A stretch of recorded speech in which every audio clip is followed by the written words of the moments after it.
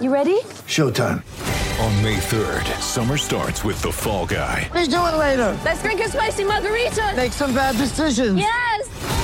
Audiences are falling in love with the most entertaining film of the year. Fall Guy. Fall Guy? Fall Guy. That's what the poster said. See Ryan Gosling and Emily Blunt in the movie critics say exists to make you happy. Trying to make it out? Nope. Because I don't either. It's not what I'm into right now. What are you into? Talking. Yeah. The Fall Guy. Only in theaters May 3rd. Rated PG-13.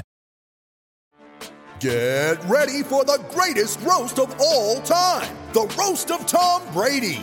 A Netflix live event happening May 5th.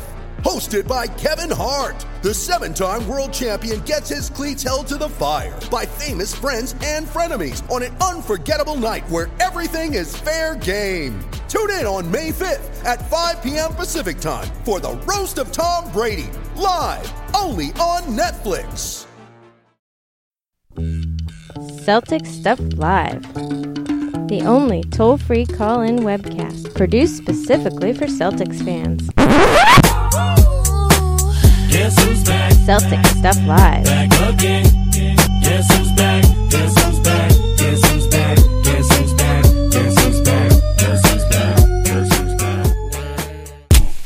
Welcome to Celtic Stuff Live on CLNS Radio, the leading online provider of audio-video coverage for the Boston sports.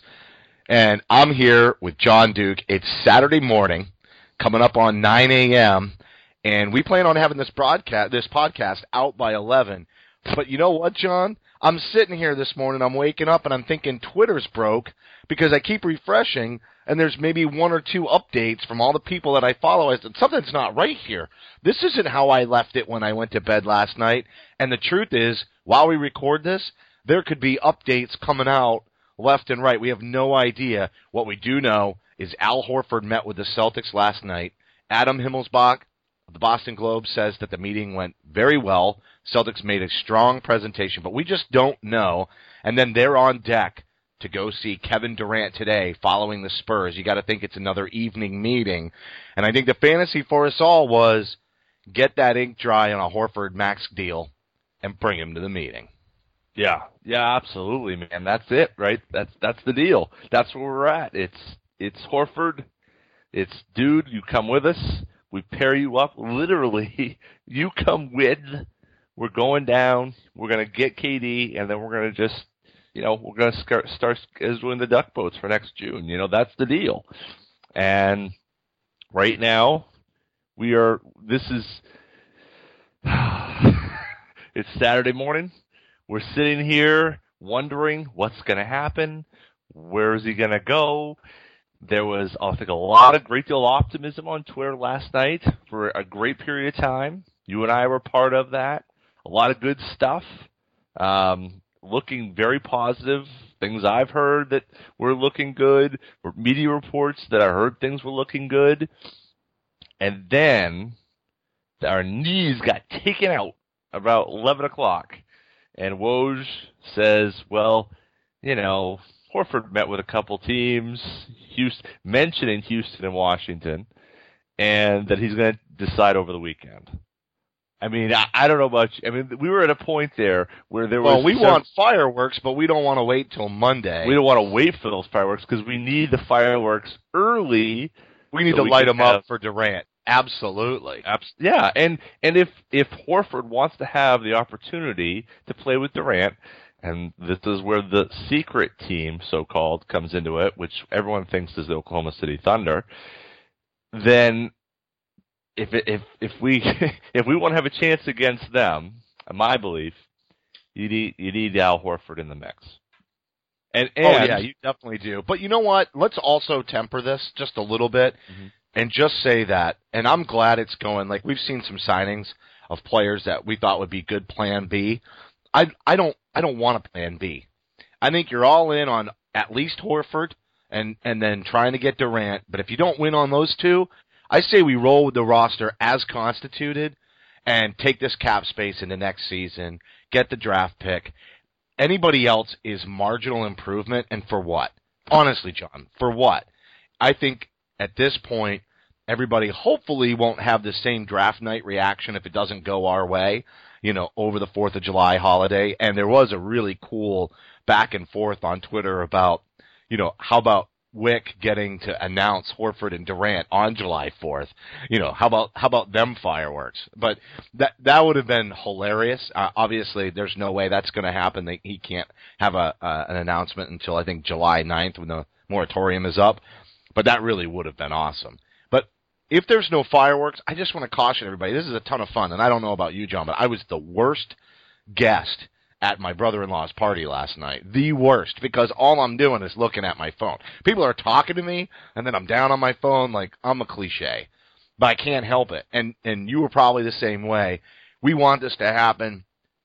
It really seems like it's like, I think I tweeted this, it's like almost like a romance novel for men. If they were to grab Durant Horford and bring him to the meeting with Durant, it's just wild. The whole thing is wild. But and new listeners don't know this, but my birthday is July 1st. So yesterday we had a little party, just like going to a party, right? And you're right. I'm sitting there. I think I have tendinitis in my left thumb because you pull down to refresh, and, absolutely. And I think it's like Nintendo thumb back in the day. Yes. Although I don't have the callus on the top, but yeah, it's like I'm gonna have to get that looked at. But look, it's all worth it because going back to your earlier point, right? I agree. I think in part I agree. You and I, we're in a different place today than we would have been had we recorded yesterday, which we had talked about. Because I think we had some disagreement as to whether or not Dwight Howard was worthy of that or not. But that he's gone, although he helps us, I really think, in this next discussion in terms of Al Horford. Because obviously him going to Atlanta really means, what do you have there? You've got. Well, we can offer the same thing as everybody else financially, except for Atlanta, and Atlanta just made moves that would make you think that they were boxing him out. Exactly. Bazemore comes back, and then they sign Howard, and they signed him fast. It was the timing of it, almost like if we don't sign Howard right now, we might lose out on him. And they must have been feeling the pressure and getting a lot of underlying messages from Horford's camp that he was unlikely to come back. Well, do you think it was all about them not wanting to pay the max? Because in this case, with the salary cap going up and the age of Horford, you almost have to think that the fact that Atlanta can offer that 5th year is actually a problem for them. Because everybody else says, we'll give you everything we can. It's 4 years, it's $113 million, we're throwing it at you. And Horford says, yeah, but Atlanta, you can do better than that. And Atlanta's maybe thinking, we don't want to do better than that. And so this might be one of the first times that being able to offer a player something more was actually a deterrent to signing that player. You're right. That absolutely could be the case because, he knows what they're capable of. We all know what they're capable of. And the fact that they're unwilling to do so is puzzling a bit. And you look at a lot of the other free agents that have come to the market, many of them are staying home. There's very few that are leaving, and that's always been true. I think Greg Monroe was one of the only ones last year to leave, certainly the only of that caliber to leave. And so for this case, it is not the rule. It is definitely the exception. But at the same point, Horford knows. We wouldn't be in this position. This is the thing that going into Thursday night into Friday that I kept saying is that, people are like, well, he's going to return and all this. Well, if he were going to return, why would we didn't be he in sign that it situation like everybody else? Absolutely. Exactly. Yeah, it's foolish. It would have been done. It's obvious that he's leaving. I was surprised how quickly these deals started coming out with what I would consider to be all the Plan B free agents, Joe Johnson signing, sure. But Dudley and Turner and Deng and Green, usually we're waiting for the big domino to fall, and then those pieces get into place. This free agency was much more active right out of the gate for what you would call the second-tier free agent, which I thought was really interesting. We have to break down the list of activity that's already happened. But first, I want everybody to make sure they're following us on Twitter because obviously, John, that's the best way to reach Celtic Stuff Live. Our show's general handle on Twitter is at CSL_tweetlive. You can follow me at CSL_Justin. You can follow John at CSL_Duke. And, of course, we're part of the entire CLNS Radio Network, which you can follow at CLNS Radio. Don't forget, we've got a Facebook page for all of that, facebook.com/CLNS fans. And Jared Weiss is absolutely killing it in the off season. He's writing articles for Celtics blog. He's got video content up on the CLNS Radio YouTube channel, youtube.com/CLNS Radio. And also we've got an app for iOS and Android. So you simply go to your app marketplace and search CLNS Radio to find us. But we've got some questions. I think we'll go to our first question from Twitter. Hashtag Celtics Chat. That's what we're going to use to take questions on Twitter for the show. This one from Michael. He says, all right, with Deng off the board this morning and him getting paid $18 million, who's on the Celtics radar besides the big two? I'll tell you, John, I don't think anybody else is on the radar. No, I think you're that's right. It. Well, no, I don't. Well, yes. Of the major free agents, yes. I do think they're going to sign some players. They have to. I mean, they just you have to change your roster somewhat. You're going to lose Evan Turner, and your front court sucks. So you've got to add qualifying offers out to Zeller and Sully already. Okay. Amir and Jerebko have extended their deadlines to pick up the options to give the Celtics some time. Right. I think you're right, but what's left in the front court that's actually a substantial upgrade? Like, I'd rather just see Jerebko get his minutes.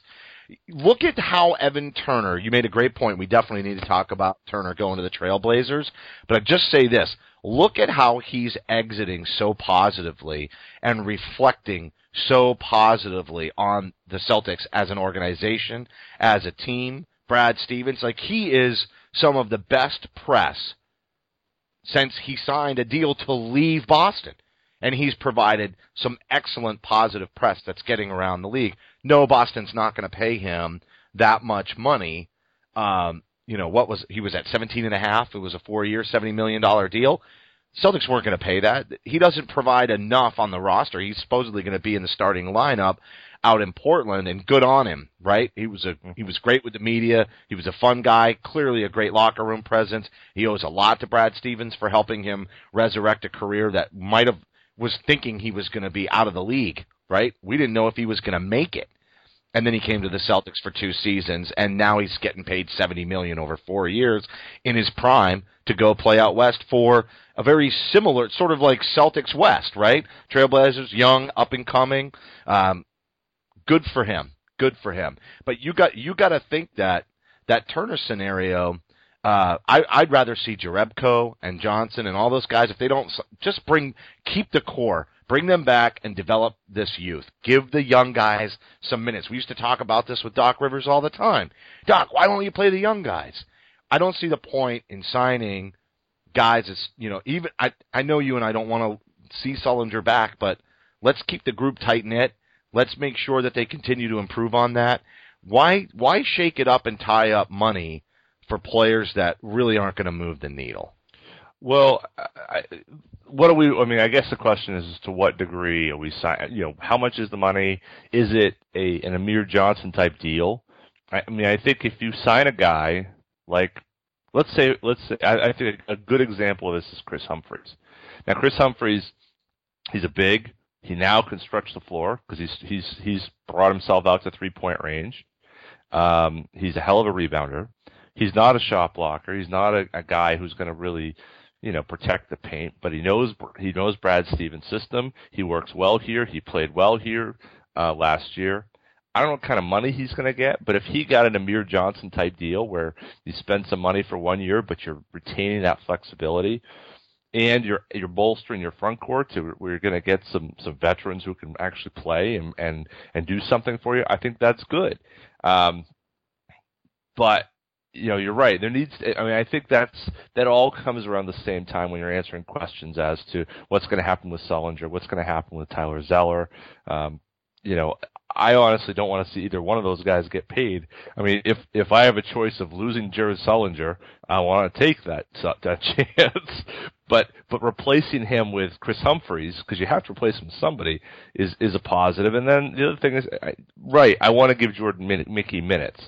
I do want to do that. But the front court isn't nearly as crowded as the back court. So, they can add players to that front court, still keep moving forward, but not be able to, hinder the growth of the rest of the roster. If you don't add those pieces, my belief, if you don't add those pieces this year and you stagnate, let's say we have another first round exit, does the shine come off the Celtics, apple? Is it bloom off the rose? Or any other cliches we can throw out? I mean, people start to look at the Celtics and say, well, they can't get it done in the big. I don't think so. I don't think that's true. Here's why we have to guard against it, though. Maybe, but again, I don't think it's going to move the needle that much. Chris Humphreys, nice addition. Would be good to have depth when you look at Amir Johnson and his health. He wound up being great for the playoffs, but there was a 2-month gap around the All-Star break where he was struggling. Right? Like he's on Monday Night Football getting an interview, like struggling. He was in trouble.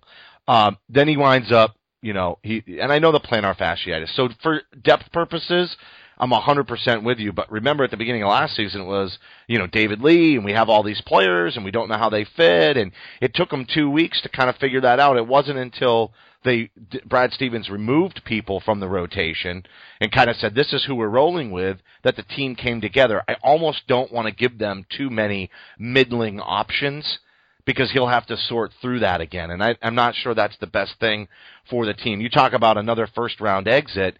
I think that the standings will be more favorable to the Celtics, if not for the base reason that unless they face Cleveland or Toronto in the first round, and that would be a whole other issue, right? Because they'd have to be 6, 7, or 8 seed. And I still think they're a top 4 seed. I know New York, if they stay healthy, could definitely make a run. If healthy, you have to give that team a little bit of credit for the signings that and trades that they've pulled off, getting Noah in there. But health is a huge concern. I still think the Celtics are top 4, top 5. Looks like Wade might leave, so Miami might fall. Like, we have to wait and see how this all plays out. Whiteside's leaving. Miami could take a serious dip. But top 4, top 5, I think, is safe, which means I think that the seedings will work out in their favor. And as it always does, and it did this year, they got a bad matchup against the Hawks, and they had a ton of injuries that they were dealing with when you look at Crowder and you look at Olynyk and you look at Bradley. I just don't think that two things happen next year. Either they get out of the first round and they move the needle, team as constituted, or the injuries are a concern again, and they're still the only team with this massive amount of cap space. So I think they're in a good position no matter what. I take my chances. I go 75-25. If they don't make a single move this offseason, they're a better team next year and do better in the playoffs. Well, and I'm not saying I'm not for a bit of a step back, right? Because I really want to see Marcus Smart get more of let's assume that we strike out. Okay, we're going to strike out on Horford or at least on Durant. I mean, I think even with Horford, this is true in that I would really like to see.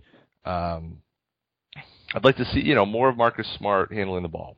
I'd like to see more of more put on some of these younger players. I think Jaylen Brown is going to play. I think we're going I think there still will be roster consolidation even without a huge move, a sign of Durant or something like that. I think there still is going to be some moves to move players on the roster around. But I think what I'd love to see is you give those guys the opportunities and let them fail. And I'm okay with a bit of a step back if in the overall development those guys are able to take a step forward. I think that's the thing, and of course that's a huge gamble. That may be a gamble worth taking. That's kind of, I think, what you're saying too, is that why not? Let's see what happens. The only thing that I add to that is that I think the front court is such a loser for this Celtics team right now that it really benefits them to be able to add. Sometimes adding talent makes other talent better, even though you're maybe not like a Larry Bird who makes the players around him better and so forth. You can, by being able, we saw this with Al Jefferson, right? I remember you and I talking about this 10 years ago. Talking about how you put the right guy next to Al Jefferson, that makes him better. It makes him a better defender. We were talking about in reference to Theo Ratliff, and so if you get somebody who knows what they're doing, that helps you do the job that you're supposed to do better. And so that's why I look at some of those guys, maybe a more solid player, kind of what I thought David Lee could be. I was just going to say, wasn't that David Lee's role? And it almost runs counter to your point. I'm not saying it won't happen again this year. The problem with David Lee is he spent 3 months partying and then showed up, off a 3-month bender to training camp without having worked out at all. That didn't help. But once he got in shape, he kind of lit it up. Although the team was terrible in Dallas. So that's I don't think he took the Celtics scenario seriously because of what had just happened. I think that was the biggest issue, and then they kind of slapped him around and he got in shape because, well, he wasn't doing anything else and knew that he kind of needed to pull it together. And that's part of the reason. I know that Dallas was bad, but he did play better in general just because he'd been conditioning and getting ready, but he'd already lost his opportunity in Boston at that point. They handled that well. That could have gotten out of control. Imagine if that happened in Sacramento, right? It would have gotten completely out of control. But in Boston, I think they did a nice job of protecting that. And that's where they do the organization, that's where you see how strong they are and how sound they are. They do a good job of mitigating some of that controversy. Let's quick hit our sponsor and announce our Fan Essentials winner this week. That's going to get a free month of Celtics gear. But Fan Essentials, how would you like to get all of your favorite NBA teams merchandise delivered straight to your doorstep? All you got to do is check out fanessentials.net. You pick out your favorite sports team, and every month you get team gear shipped right to your door. They find the sports gear for you, so you don't have to. And each one of these fan boxes comes fully packed with amazing gear. It's a great gift idea for any sports fan. It's a great gift to our loyal listeners, which we will announce here in just a minute. But prices start at $34.99, and you can support Celtic Stuff Live and save 30% on your first month if you're not a winner this week on your subscription by using the promo code CSL2016 at checkout. You just go to fanessentials.net to get all the essentials you need. And as I mentioned, we are giving away one free month each week. So all you've got to do to enter each week is retweet our show announcement with hashtag Fan Essentials. It's also important that you're following at CSL_Justin, at CSL_Duke, or at CSL_TweetLive so we can send you a direct message to let you know that you've won and get your information so we can send you out your first free month. So make sure you're following us, and we'll announce the winner on each week's show. But this week's winner, loyal listener to the show, RJ Hunter, Fan 28. I think I've got that right. I don't have Twitter open in front of me. But Michael, you know who you are, dude.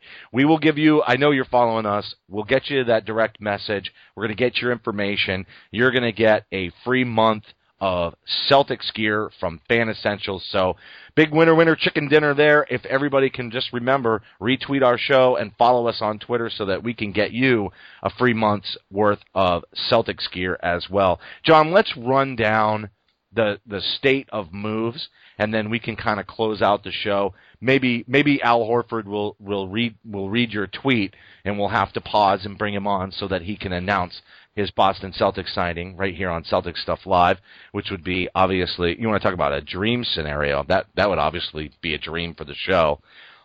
I want to start right at the top. Obviously, we have to talk about Joe Johnson, Dudley. We have to talk about the Lakers moves, Jeff Green going to Orlando, Rondo being cited in Chicago, and he did indeed have a meeting, and also Philadelphia bringing on old friend Jim O'Brien and some of the moves that they've been making. But let's start with Joe Johnson to Utah, because you know that I've been hoping for, my man, my man to come, maybe get a trade, bring him on over. But with the Joe Johnson signing, very, very, very unlikely, I think, at this point that Utah makes any moves. Hayward stays in Utah. That signing was a big message that they intend to try to compete next year. Yes.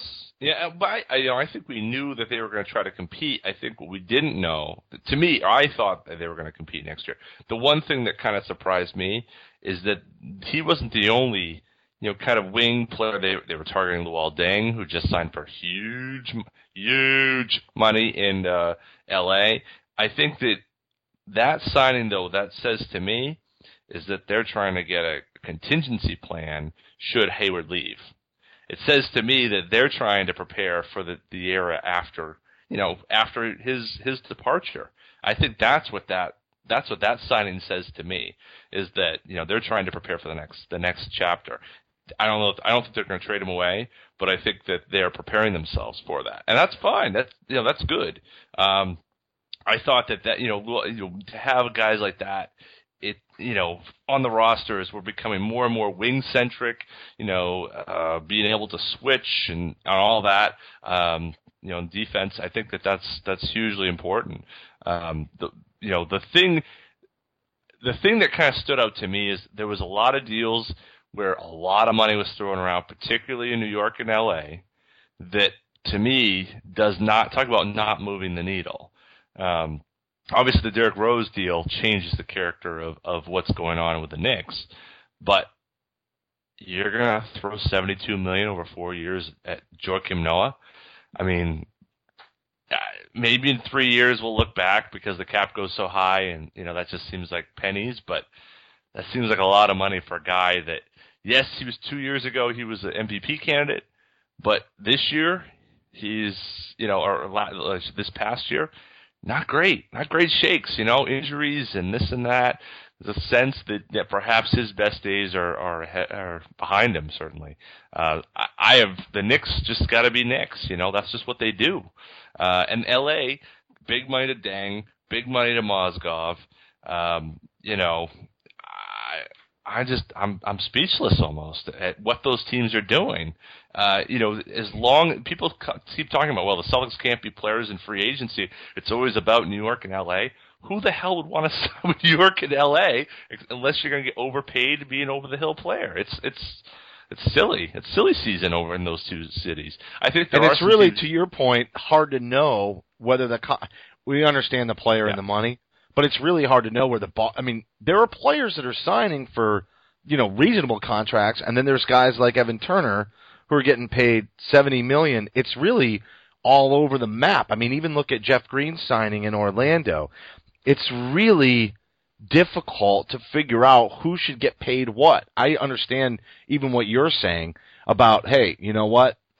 Guys are older, they're getting big money, et cetera, but I think one of the things that we saw was everybody is looking at contracts now as a percentage related to cap, which is a nice way to have a conversation with somebody like maybe three guys on the Celtics roster who are drastically underpaid comparatively. Mm-hmm. I mean, I think Evan Turner is making almost as much money as Crowder, Bradley, and Isaiah and Thomas combined, which is like ludicrous. But if you look at their percent against the cap, what the cap was when they signed, that will help put things. They're still bargains, but it will help put that into better perspective. And they're all going to be due for extensions. That's the other reason I don't want to overcommit all of the cap space to players that aren't necessarily going to move the needle, because these guys are going to need contract boosts. We need to have some money left in the tank, no matter how much the cap continues to go up. We're going to want to re-sign some of these players. I know some will get traded, most likely.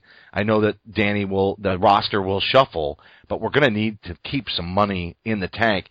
And you talk about, let's talk about Dudley a little bit. He had a nice interview with Larry H. Russell on Celtics Beat here on the CLNS radio network, and it sounded like he was very interested. He signed very quick. You said earlier you wanted to see a player that would come in, maybe provide some veteran leadership, a second-tier player, somebody who can stretch. You mentioned Chris Humphries. Dudley seems like he would have been a really good fit. Do you think Dudley signing in Phoenix is a sign that the Celtics do sort of intend not to mess around with that cap space, that they really will only spend it where somebody is, a Horford, a Durant? I think they only want to be big winners.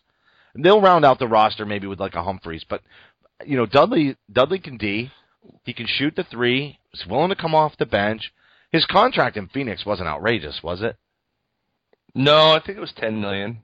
And Teletovic was a guy who was a $10 million, 3 years for $30 million. I mean, there were a few of those deals that came out yesterday that I was like, that's not a deal I wouldn't mind doing. The problem is you can't, when the Celtics are in the situation they're in, which is we got to find out whether or not we're going to be able to play in the Horford Durant sandbox.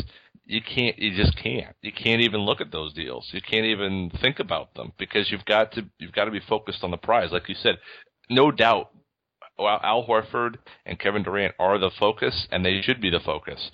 But they can't be. The Celtics can't worry about the rest of the market if they want to have a chance to sign those two max deals. So.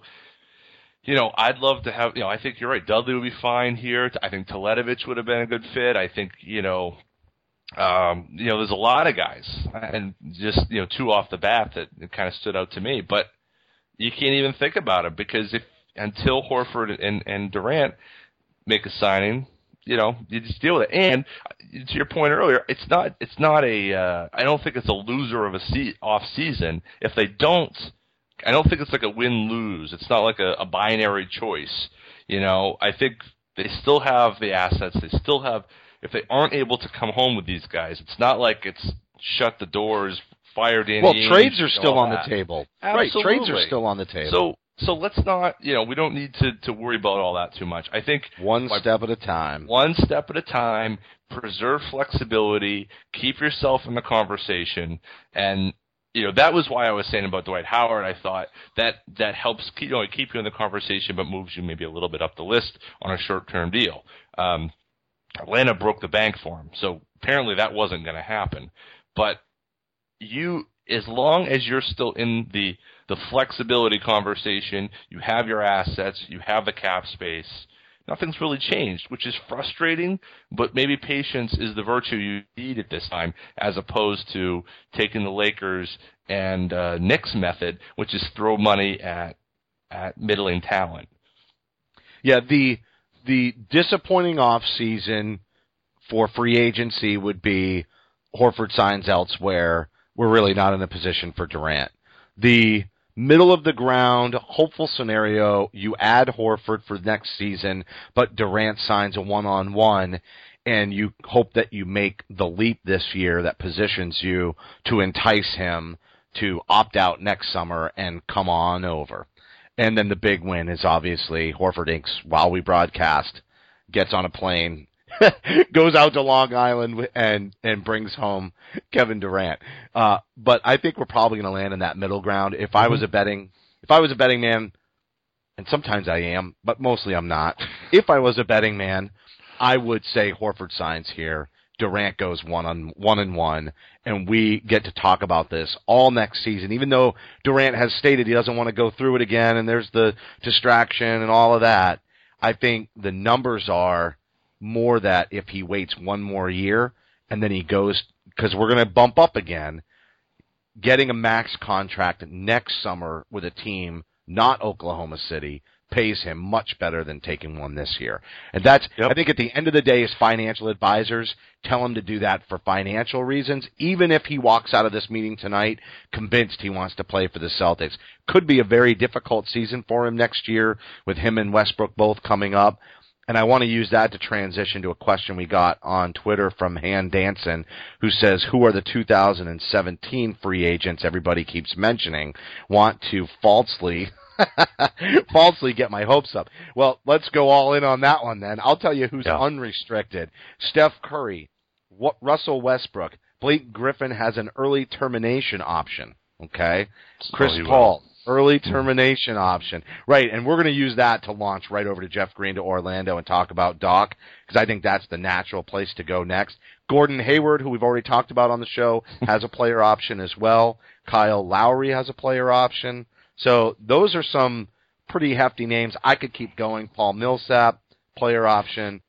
And the one thing about that is that, those player options, do you wait? Well, there is not projected to be another bump in the cap after next year. In fact, there's a lot of fear that the cap will start to stagnate a bit because obviously there's this rapid growth in one period of time, and there's a sense that a lot of people that watch the league think that it will actually start to either not only level out or possibly dip a bit in years, maybe 3 and 4 years out from now.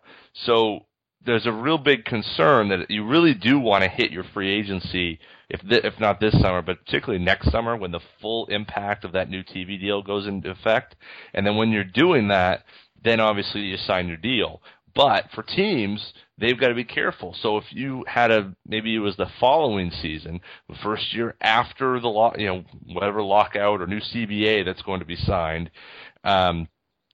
you may put yourself in a position where you're not going to be able to take advantage of this wildly expanding cap. So I think that this is not a situation that's going to linger and linger and linger. You're going to have to go all in next season, and players are going to be more likely than not to want to jump into that mix next season, after next off season, as opposed to waiting until the following year on those early termination options. So it's going to be wild and woolly next summer, and that flexibility we're talking about is really going to pay off if things don't work out this summer. If it does, you added 2 max free agents. There's no shame in that. But, the odds of that, obviously, as we know, are quite small. Well, and Chris Broussard is reporting that Kevin Durant was, quote, blown away by the Clippers' presentation. So this is very interesting. Lawrence Frank, Doc Rivers, Blake Griffin, DeAndre Jordan were all there in the meeting. Chris Paul wasn't able to make it. That's very interesting. And I think where I want to go with this is they're really, I think, in a do-or-die scenario, because we just mentioned the 2 biggest players on the Clippers are, unrestricted next year.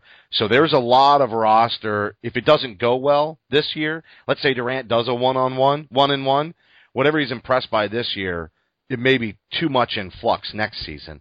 They really did have to get him to go this season to make that work. Now, if he's going to be blown away by a lot, and some of this is, who's your source? Well, the source is probably Doc Rivers, Chris Broussard calls Doc Rivers. Doc Rivers, yes, KD was blown away, man. We killed it. Yeah, but that's the way that all this is going to be reported. Durant's also respectful, so he would say positive things from every one of those meetings to keep the options open. He reminds me of Tim Duncan, the way he approaches the game in a lot of ways. He's a pro's pro. But at the same time, I'm looking at the Clippers, and I'm just thinking what the Celtics have to do in their presentation, and I would say 9 times out of 10, and I'm in sales now, I would go against this. Usually when you talk negatively about other teams, it does not reflect positively on you. Exactly.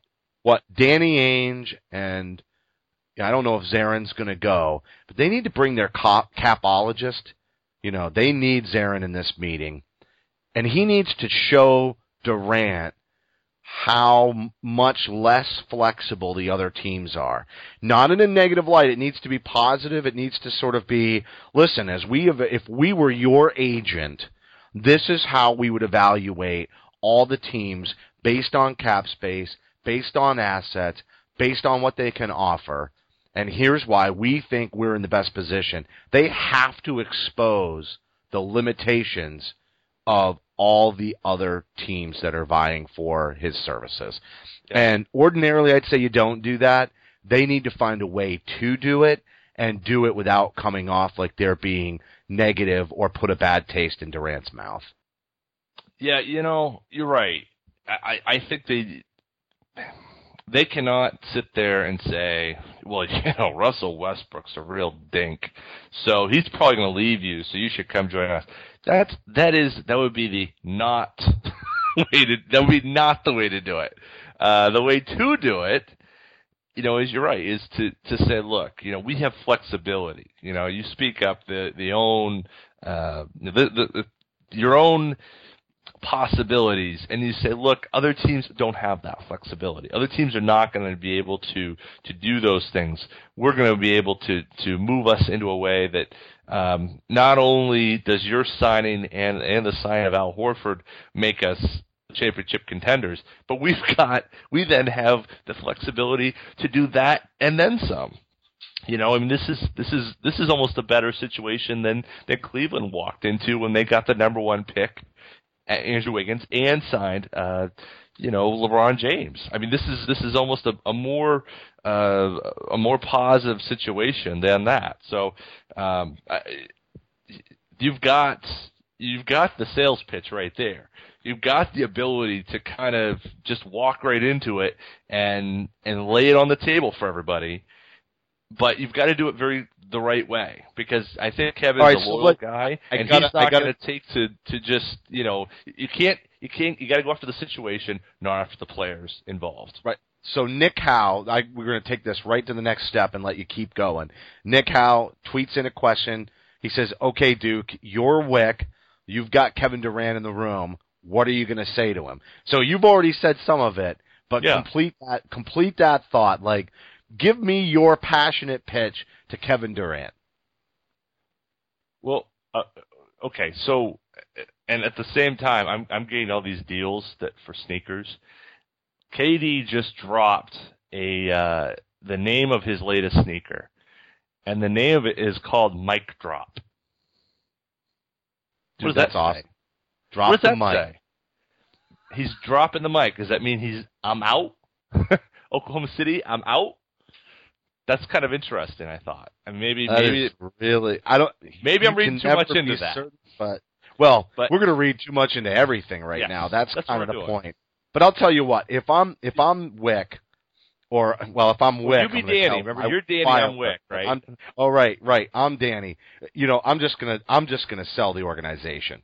Period. I'm going to sell the fact that we've got our act together. We're stable. You said you want to end your career with the team that you signed your next deal with. Look how long we've been here. Look at what we've done. Did you see the roster that I inherited back at the beginning of 2000? Sure, we made a nice run with Jimmy O'Brien in the Eastern Conference Finals against the Nets, but have you seen what I've done with this organization? Now, I just brought the best young coach in the league in Brad Stevens, and then that's what I'm going to do from there. If I'm Danny, I'm going to pump up everybody else around me. Have you seen what happened to Jay Crowder since he came to Boston? Have you seen what we did for Evan Turner? Have you seen players who maybe were lesser known, not even, recognized and regarded in the light that you're held in? We're going to extend your career. We're going to share the ball. We're going to do for you what Popovich and the Spurs have done for Duncan. We expect you to be playing in Boston until you're 42 years old. We're going to manage your minutes. We need a go-to scorer, but that doesn't mean you got to play 42 minutes a night. We're going to manage it. We're going to extend your career. We have the training staff to do it. We have the depth on the roster. We've got all of the assets. It's only going to go up from here, and you're not even 30. Why not be with an organization that knows how to win year after year? If it were not for injuries, we might be sitting here with 3 rings on our fingers and Kevin Garnett joining us. Yeah, that's right. You're Wick. Right. What do you say? Well, hopefully not a lot, to be quite honest. Great answer. I think you got a cop-out easy one on that. Well, no, it is easy. I got to be honest. Thanks, Nick, for giving me that. No, look, I think Brad Stevens plays a big role in the conversation, honestly. I think that is the one thing. You can look at all of Kevin Durant's career, and I think Billy Donovan has done a fine job and will be a good coach, but he's not Brad Stevens. And I think that is the piece that can separate, and I think it's the type of thing that Kevin has been looking for. He's been looking for a coach that's going to instill that type of team with his talents and make it easier for him to do what he does, because he's not a selfish player. He wants to be the guy, but he's not a selfish player. And so I think I think Stevens plays a huge role, and I think his demeanor and KD's demeanor are very much in line. Just as talking about how the Spurs model, I could see a Pop, Tim Duncan very much in the same way as I see Stevens and KD. I think those two guys, they have a mindset about things that's very similar, and I think that's really going to be the difference. But if I'm Wick, I'm selling the fact that we bought this team 13 years ago. We were a team that was a playoff team, but had very low ceiling. We had Paul Pierce and not a whole lot else. And we've turned that into a championship. We went from a situation where we were among the worst teams in the league with a whole bunch of assets to the best team in the league. We took a team that had barely won 20 games one year. We accumulated assets. We made trades. We did what we needed to do to acquire stars and to acquire players around the star we had, like a situation like even if Kevin Durant signs, and we made that team into a world champion. And really, were it not for injury, we would have probably been able to repeat, and who knows what happens in 2010.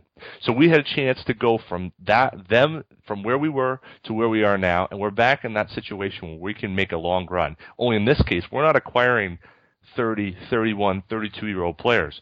We're looking at Kevin Durant is 27. We've got a core of young players who are young and ready to support and make our stars look good, and vice versa. And we have a fan base that is like no other. This is not we're new to the NBA game. This is a fan base that knows the NBA, loves the Boston Celtics, goes to the games just as much now when the team has been as they were when the team was terrible, as much as when the team was great. You have to show a montage of the fan base. I mean, I don't want to over-credit the fans because I understand it's also a business, but even Evan Turner said it on his way out, that this rejuvenated his passion for the game. That's really, really important. I don't think that can be understated, the support from the fan base. And I know not everybody in the fan base reacted very well on draft night, and I almost wondered if that would put us in a negative light with potential free agents, i.e. Horford and Durant. But they have to understand that the positives come with the negatives, right? And it is a very passionate fan base. But when things are rolling, this is one of the best places to play in the NBA. The support during the regular season, during the doldrums of the regular season, this fan base still gets up for games when really an NBA season that should only be 60 lasts 82. They still get up for the games when they're just waiting out the playoffs. We saw that during the Garnett era. They need to show video of Garnett and Pierce looking up at Geno time. The returns, even. Yeah. They're not even playing. They're in a different team's roster. And the love shown to those guys, right? Show them the end of Game 6, 2011 against the Heat. Sell him on legacy. They're getting blown out. LeBron had gone off, and the Celtics fans are filling the TD Garden with "Let's go Celtics."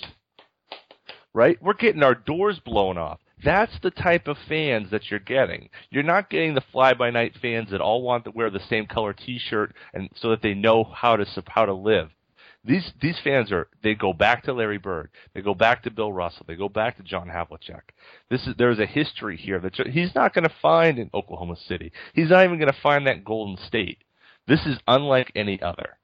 And he's on the East Coast, so he's got an easier path to battle with LeBron. He's got a closer tie to home, but it's one of those things where you want to live somewhat near your home, but you don't want to sometimes work to work near your home, but sometimes you don't want to work exactly where your home is. And I know that in my career that's true. So sometimes it's good to be a little bit further away. So he's an easy flight back to D.C., all the people he loves and knows, but at the same point, he's not living in it. He's not giving away the tickets and all that. I think that's huge. One thing I want to mention. With everything that's being thrown at him, I'll just throw this out there. Yeah. You know, Kevin, if you come to Boston and you need to make a couple of quick trips to D.C., I will drive up to Boston and I will drive you down to D.C. I know you got money for flights, but that's not the point. You need to be entertained. We'll record a few shows on the way. It'll be fun. I will be your personal escort. I know Legal Seafoods is all in, right?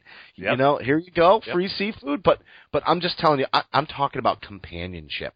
I'm talking about keeping you company and entertained. I will drive you. Yeah, we're not going that far. Hey, listen, we got to do one more shout-out, and we have to talk about Rondo to Chicago and Jim O'Brien in Philly. We have to get to those two things before we go. But another shout-out to a sponsor, Loot Crate, which is another monthly subscription box service. Only this one's for geeks, nerds, comic book lovers, and pop culture aficionados. And for less than $20 a month, subscribers receive a mystery box containing at least $45 worth of collectibles, figurines, apparel, and memorabilia. So this month, July's crate is going futuristic, packed with some of pop culture's favorite prognostications of science and the future. And I've nailed prognostications now 2 shows in a row. I'm just waiting to bubble on that, John. I'm just telling you. But look towards tomorrow with items from Rick and Morty, Futurama, Star Trek, Mega Man, Valiant Comics, and Star Trek, including a model, a figure, and don't forget the monthly tee and pin. So just head over to lootcrate.com/CLNS and enter the promo code CLNS to save $3 on any new subscription. And John, I think you wanted to add one more thing before we talk Rondo and old friends Rondo and Jim O'Brien. Well, I was just going to say, I think Marcus Banks would be sure to be in on that prognostication. But and we should say on the show, we said this on Twitter, but hey, that's a mistake that Danny Ainge made at the introductory press conference for the Summer League. So and we probably should close on at least Summer League, you know, at the very end here. Got to, because James Young, right? I mean, that's James Young. That's what we're all waiting for. You know what, though? The scary nightmare for me as a huge Jaylen Brown fan is James Young all of a sudden makes his mark and outplays Jaylen Brown. If that happens, guys like at Danger Cart, Ryan Bernardoni are going to be coming, flame balling my ass. It's going to get gross for me. So I don't think that's going to happen, but I'm just saying, if that is very unlikely, but even John from Red's Army on Twitter yesterday, he said we're at that point where all of a sudden I'm actually talking myself into James Young becoming a productive player. He is still the 3rd youngest team on the Summer League roster, though, and he's only 20. It's true. Not out of the question. It's not out of the question. Oh, definitely not. No, I agree. So table set, let's go to Rondo. Let's talk. Well, I wanted to go to something before that, though. Just the last little pin on Al Horford thing. Chris Vivlamore, who is the Atlanta Journal-Constitution writer, from the Hawks, and he put it out this morning. Says Hawks made a very significant offer to Al Horford. Whether it stands because of their new cap situation unknown, it still stands because of the new cap situation unknown. He could still return. It seems to me that that's the type of tweet that one would send after receiving some information from a team that says, and tell me if you agree with this, we're really serious about Al Horford, but you know, it's kind of up to him whether or not he really wants to be with us. And it's the type of thing that you say before a guy agrees to accept somewhere else. You know what I mean? It's the type it's a backhanded compliment type of situation. We love you. We want you to stay. We really tried. Right. And when they say a strong offer, he didn't say max deal, which that means it's a loser. And that's my point about them being probably for the first time, you're in a bad position by being able to give more money in an added year. Because, listen, I'm fine. 4 years, Al Horford at 34, no problem. No problem, especially since they're not banging down low, he'll just get better and better away from the basket. Remember, he was my binky in that 07 draft. I was praying that he would fall because we knew Mike Conley was going to go 4. I was just hoping that they would fall in love with Yee. Atlanta would take Yee, and then Horford would fall down. Obviously, that was a pipe dream. Maybe I had some magical brownies that morning. But the point is, I love Al Horford, but he's intelligent. He's an intelligent player. One of the things I loved about him in Florida in college was just the way that whole team played. And that's actually the scariest thing for me with Oklahoma City, is that they have Brad Donovan, the coach of that team. That relationship could prove to be a little difficult. I'm not worried about Atlanta with Horford. I'm 100% worried that OKC somehow figures out a way to clear cap space, to make room, and get Horford to go there. That's really the only scary scenario for me. Yeah, I'm not even worried about Houston.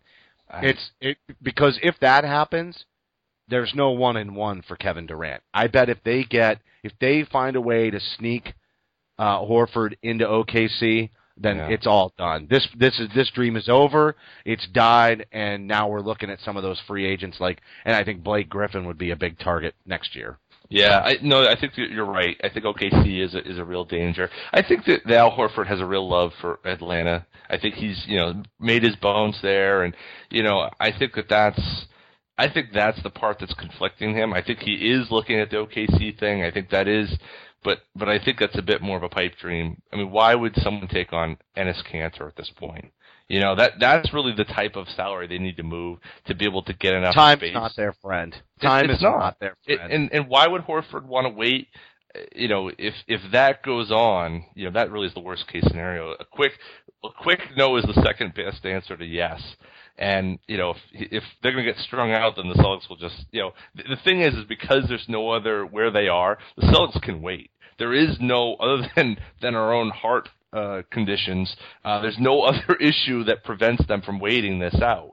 But certainly the Celtics would like to get a quick answer so that they could go into the Durant meeting and say, look, here we are. And we all want a quick answer, which is why we stayed up until 2 a.m. Exactly. Getting Twitter thumb. And we're right. And the thing is, we're not talking about a matter of days here. We're talking hours. You really do have to go into that meeting with Kevin Durant saying, we have Al Horford. If you don't have that, part of the dream has already kind of gone away. But it will break Twitter if Horford signs and agrees to go to that meeting just in advance. Yes. It will break Twitter. And I've got my big barbecue today. My whole neighborhood, I live in the same neighborhood as my brother-in-law. We get all of the neighborhood together, and we cook ribs. And again, I'm just afraid that the Celtics are ruining my holiday weekend. I'm fine with it, but I need Twitter to be broke. I need Al Horford to go to this meeting with Kevin Durant. It will just make all the difference in the world because I'm going to be so distracted. I need it to pay off. I don't want to lose my 4th of July barbecue to Celtics news that doesn't go our way. So I'm just like everybody else, I'm all in. And we are coming up on, an hour into the show. We've got to talk about Rondo to Chicago just because I got to tell you, I like it for Chicago. If they do that, obviously Butler's not going anywhere. It's an interesting replacement for Rose because Rondo likes to pass the rock. And he, ability-wise and playing style-wise, fits very well with Butler. The concern is you could still have two egos just bashing heads if it doesn't work out right. But I think that could be the Jekyll and Hyde chemistry experiment that actually works. I'm probably an oddball for saying it, but I think that could be Rondo. Sacramento doesn't even want to keep Rondo. Yeah. It sounds like they're just as soon to let him go. There were issues. Rondo probably said some things in an interview with ESPN that he shouldn't have said about locker room chemistry and conflict in Sacktown, but it wasn't anything that anybody didn't know. Right. It's the worst kept secret in the league. So, but the Chicago had the same problem. You would think on the surface, huge mistake for Rondo to go from one situation to another one that is similar, not the same. But I actually think that's an experiment that could work, and Chicago might have positioned themselves a lot better in this offseason if they pull it off than I would have thought. Well, yeah. First of all, on the whole Rondo thing, I mean, I think that the move there, there's only so many spots he can go, right? So that's the tough thing for Rajon is like, how many places don't have a point guard? And then how many places are willing to accept a point guard that's not a shooter? And, now the list is really small. I think that you're right, that it's a good situation for Rondo. It's a team that could be good, or it's also a team that could be bad. And that's not, you look at Dallas 2 years ago when Rondo got traded there, you would have thought that was a good situation.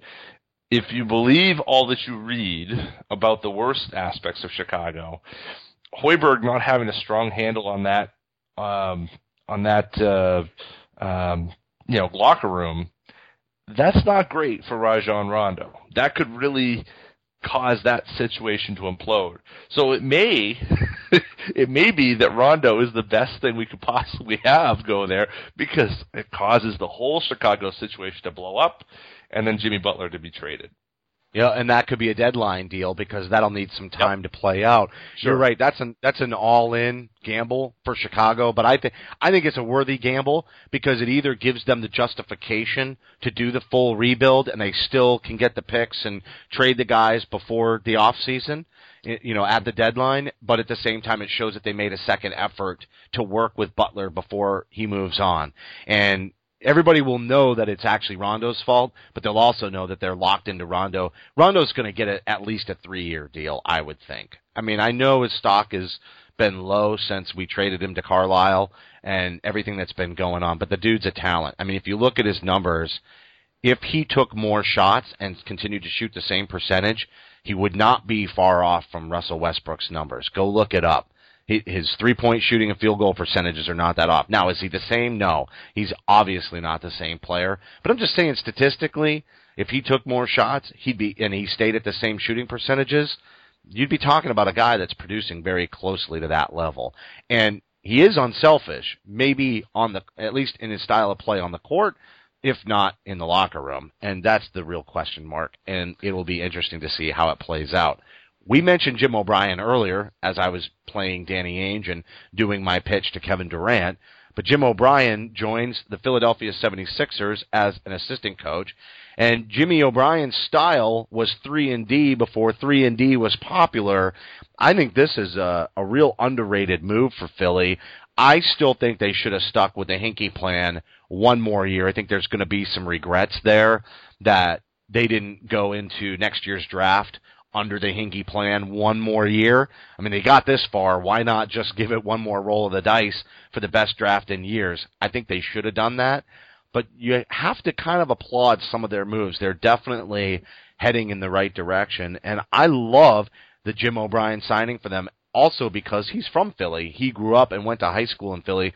I'm now in Pennsylvania. I've got a bunch of friends that are 76ers fans. Would love to talk to Jess Camaretto at some point now that she's moved from covering the Celtics to Comcast Sportsnet Philly, and she's covering that team a little bit more about some of these moves. But she's seeing some familiar faces show up with the Sixers organization. But I got to tell you, John, if they could work out this glut in the front court and balance out their roster a little bit, they're going to be on track. They're starting to come around, I think. Yeah, I think we're going to see what happens with Embiid. I think that's the huge. I think that's one. That's the big one. That's the biggest question, right? Is can Embiid play at all? Can he play 60 games? I'm not even have questions about Ben Simmons at this point because I think that Ben Simmons will get there, but I think that, it's not about next year for Ben Simmons as much as it's really, the other guys on the roster. Can Okafor come back and show the ability to maybe, space out things? Is Saric going to come over? Which apparently, that's the rumors that he's going to make the leap this year. I mean, there's so many different situations there where, they've got to figure those things out. I think that they had such a dearth of veteran talent and veteran abilities there that they almost had to sign some guys. They had to go out and get some players in free agency. I mean, they really didn't go nuts. I mean, they spent some money, but they didn't really lose their marbles in a way like a Lakers or the Knicks did. I mean, they really took what I would consider to be, reason. I mean, they lost Ish Smith, so that's going to certainly open up some space there. It's not as if they're going to be, I don't know. I mean, getting a guy like Bayless puts them in a spot where they've got a ball handler, a shooter, a guy that can spread the floor for the bigs. I kind of like what they've done, but they're still 3 years away, but I think they're heading in the right direction. That's why I say I think they're going to regret not giving the Hinkie plan one more year, because I think next year they could have gotten the point guard or the guard of the future. Instead of, like, Chris Dunn was obviously a target they wanted, but I think next year the draft is loaded with decent point guards. Even if they still only landed a top 5 pick, they could walk away with a solid point guard to pair up with Simmons and Embiid and Okafor and Noel and whatever winds up happening with those guys. I think they would really have their roster of the future. I mean, Noel's up for...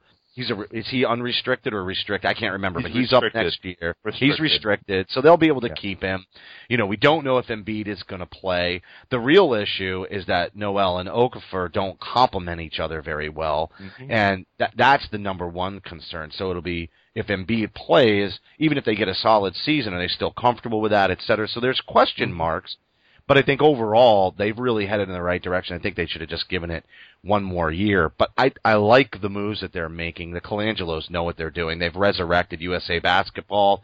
They obviously did what they did with the Phoenix Suns. I mean, a lot of positive things happen around that Colangelo family. You have to think Philly's going in the right direction. Let's talk Summer League before we close out, because, I mean, there are guys, we just talked about it, don't be disappointed. Well, be disappointed if Horford and Durant don't come. By all means, be disappointed. But not Chicken Little the scenario, the sky is falling, because the guys that are playing in Summer League are why I say let's not even really explore free agency beyond the big swings of the bat, because these guys got to play. We're going to see Jordan Mickey. Terry Rozier is going to build on what we felt was a pretty strong playoff performance for a rook. James Young gets a chance to redeem himself. Jaylen Brown is going to get minutes, and obviously I've seen a lot more Jaylen Brown lovers coming out of the woodwork since the draft than I did the night of the draft. But it'll be interesting to see comments leading up from the coach. His name escapes me with the Celtics organization, but who's going to be coaching one of the Summer League teams. Oh, yeah, Micah Shrewsbury. Right, Micah Shrewsbury says, Jaylen, sometimes the best play is to not make the play, so to speak, but pass the ball. Don't put it all on your shoulders the way it was at Cal. If they get that across to Jaylen Brown right away, and he really figures that piece out with good coaching, we might see why the Celtics drafted him sooner than later. That comment by Micah Shrewsbury is so poignant, because Jaylen Brown did knock on him, was being over-aggressive, always driving right at the rim, etc., and he has the talent to be able to do that, but at the same time, on this Celtics roster, moving the ball around, he's not going to be the alpha dog. They're going to allow him to develop. They're already trying to take the pressure off of him. If he can figure that out, he could have a really nice positive showing. My concern is, let's not go completely the other direction either. Let's not take his assertiveness away. And I still want to see him jamming the ball on some fools. I mean, I want to see up in the air. I want to see that athleticism, out on display for everybody to see. I think you'll get your wish. I think he's gonna have a really good summer league. I mean, maybe that's an obvious thing, but I think he's gonna do well. Defense isn't usually in such great shakes. He's shown the ability to get to the rim. I think he's going to have a good summer league. I think that the question is how they're going to balance that roster. A lot of small guys. It's going to be a real spread out type situation, which may be good for the team. But I mean, how are you going to fit all the minutes in? I mean, that team is stacked, and Yabusele is going to play, which is really interesting. I'd love to see how that's going to work, to have him out there. the thought was that he's going to go back to Europe, but Zizic will play, but Zizic isn't playing, probably due to the buyout issues involved. But Yabusele is playing, so I don't know, playing in summer league. So I'm not sure how that's all going to go down. But I agree with you. I think that circling back on this whole Jaylen Brown thing, I think you're right. I mean, trying to establish those things. And I think it's harder to do in summer league when you are being asked to do more than you normally will in the NBA. I think the fact that you try to start those good habits now, you try to start to get him thinking that way and get him realizing he's playing with talent. He's going to be playing with more talented players than he ever has in his life. He's playing against more talented players than he ever has in his life, and even in summer league. So he needs to, start to think differently about how he's responding to situations and so forth. And I think he will do that. I think he's a smart guy. I think I'm starting to come around a little bit on him. I'm not saying I'm there yet, but I think that Get on the hype train. Get on the hype train. He's your guy. He's your guy. I'm not gonna crimp your style, but I think that he's an intriguing talent. I'm not so sure. I'm not sold yet on the mentality and the mental aspects of where he's at. But I think in terms of physically what he represents for the Celtics, I think he's a good fit for where they're headed. Be interested to see how he can put that down. I just love him and Jaylen Brown. And here's the other thing. I don't know if you've watched any video of Josh Jackson, but holy moly. And he actually in an interview said that Jaylen Brown was the toughest player he ever played against. And that dude is an athletic nightmare. He's going to be a very interesting player to watch. It would be so incredible if the Celtics are able to keep this pick next year. Just incredible. And that's why I'm coming around on the full rebuild through youth channel too. There's only a few people that are really touting that. Most people want the fireworks. And I listen. Fireworks are Horford and Kevin Durant. How can you deny that? I'm all in. I'm just saying, would be really nice to also see them be able to build through the draft, because pieces like Marcus Smart and Jaylen Brown, this team is so young. And they are going to have players to move. We've talked about Demetrius Jackson as somebody who might wind up getting an increased role if the Celtics package some of these, guards, this glut of guards that they have. And that's a player I want to watch in Summer League, because seeing how he performs, again, it's Summer League, so you can only take it with a grain of salt. But seeing how he performs and how he plays might, it might be we might see him play minutes this year. Is my point. And you talk about Butler and the potential implosion in Chicago and all that. That's such an obvious opportunity for trade at the deadline, and then all of a sudden Demetrius Jackson's getting minutes. You just never know. Yeah, no, I think that's. I think Ben Bentel also stands a chance to be able to play. I mean, we had Cody. They seem really high on him. Well, I think for what they're going to ask, if he can defend somewhat adequately, he stands a real good chance to get some minutes.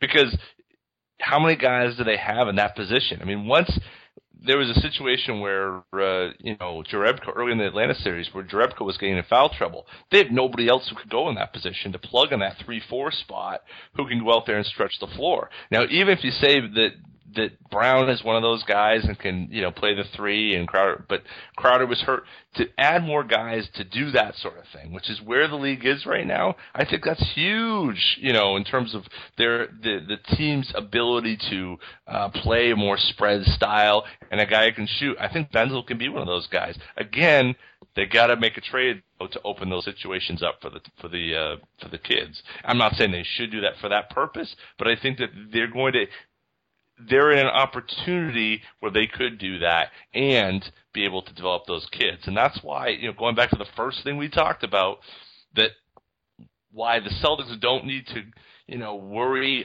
about so much about if they strike out on Horford, if they strike out on Durant, that they got to spend some money somehow. I don't think that's the case. I think there's some small deals they could do, but I think that generally the most important thing they could do is develop from within. So in that case, I agree with you, certainly. Yeah. All right. Well, it doesn't look like Al Horford is going to be joining us to announce his signing with the Boston Celtics. I'm also getting very skeptical that there's even a chance that he will be able to join the Celtics and sign his deal. Now they're saying sometime this weekend, and that could mean Monday because it's a holiday weekend, so technically you got to count Monday in the weekend. But happy Independence Day to all of our loyal listeners, and I really appreciate everybody keeping me company on Twitter last night, and I'm sure it will roll right in through the entire weekend, because if Horford says yes, then it's only going to have Twitter blow up even more while we wait in hopes that Durant will say yes. If Horford says no, then everybody will be talking themselves into how we might still get Kevin Durant to agree to come here. And Durant's not making his decision probably for another 7 days, is my guess. But I'm really excited to see how it plays out. Hopefully I can still enjoy the barbecue.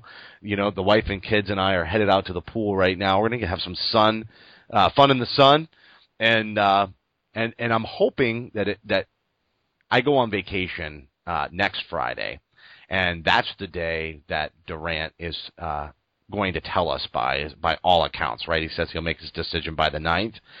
So the question is, am I going to get yelled at by my wife if I'm checking Twitter while I'm driving down to the Outer Banks, North Carolina? Oof. It's pretty unsafe.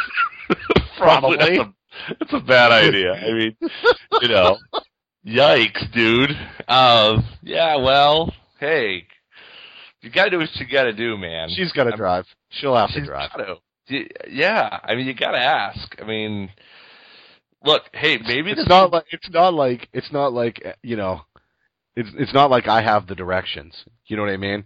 Like, you can't trust me for directions anyway. So it's best I just stay out of the way. She drives, you know, and I just disappear into my phone. I'm sure everybody will appreciate that. Well, and, you know, just if we want to have a little bit of, you know, we've been talking ever since the draft show, and bringing back the 2007 angle. It was in 2007. I was on vacation in New Hampshire the whole week, and the day that I come back was the day that the KG deal went down. And so we came home. The moment I came home, I fired up my laptop and we started a show. So I remember that. Maybe because there's symmetry here with that. I was at my in-laws in the middle of nowhere, Great Lakes area, Maine, and I had to stand on the end of the dock out into the water to be able to get cell phone reception as I was talking to Steve Bulpett to line him up for our show that you said you came back for. So I was talking to Steve, just barely getting one bar of reception, sitting out on the end of a dock, not really on vacation, but it was, you know, I think it was a Saturday, and then we recorded the next day on Sunday. So I think the parallels started with the Draft Night show and have continued to roll through into free agency. And it would be awesome if Horford could make my July 4th holiday weekend and Durant could make my July family vacation. Just set the tone in a real nice way. So everybody stay tuned. If something gets announced, we're going to have another bonus show this week. We're not going to wait all the way till next week. That's why we're broadcasting Saturday. So we're 2 days early. We're coming up ahead of Celtics Beat, which will air tomorrow and have much more information, I'm certain, about the outcome of the Celtics meeting with Kevin Durant tonight. So buckle up. Follow us on Twitter. This broadcast is going to be available on demand on the CLNS Radio mobile app as well as on clnsradio.com. Don't forget to follow us, like I said, on Twitter. Follow at @CSL_tweetlive for all the show announcements, and then at @CSL_Justin and at @CSL_Duke for all of our opinions in between shows. Big thanks to everybody who's tuning in. You can help support this show by subscribing to Celtic Stuff Live on iTunes and Stitcher. Don't forget, we want your ratings and your reviews because your feedback is important to us. It helps us make the show better. And a reminder that this show has been brought to you by Loot Crate and Fan Essentials. They've got a great deal for you listeners, but congratulations to RJ Hunter Fan 28 for winning a free month of Celtics gear from Fan Essentials. All you have to do is retweet our show announcement with hashtag Fan Essentials to enter into next week's drawing for a free month of Celtics gear. Go to lootcrate.com, use promo code CLNS to save $3 on your subscription over there, but to save 30% at Fan Essentials, use promo code CSL2016. Thanks to the entire loyal CLNS radio audience who makes it all worthwhile, and for staff writer Eddie Santiago, program director Larry H. Russell, and the founder of CLNS Radio, Nick Gelso, I'm Justin Poulin.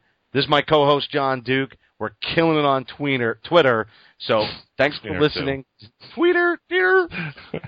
I almost made it. I said prognostications. That's the 5th time now, but I'm barely making it on the closing read. It's just, get your Twitter thumb ready, folks. This weekend is only going to amp up even more. Thanks for listening to this special Saturday edition of Celtic Stuff Live, and stay tuned for a bonus show coming up early next week. Celtic Stuff Live.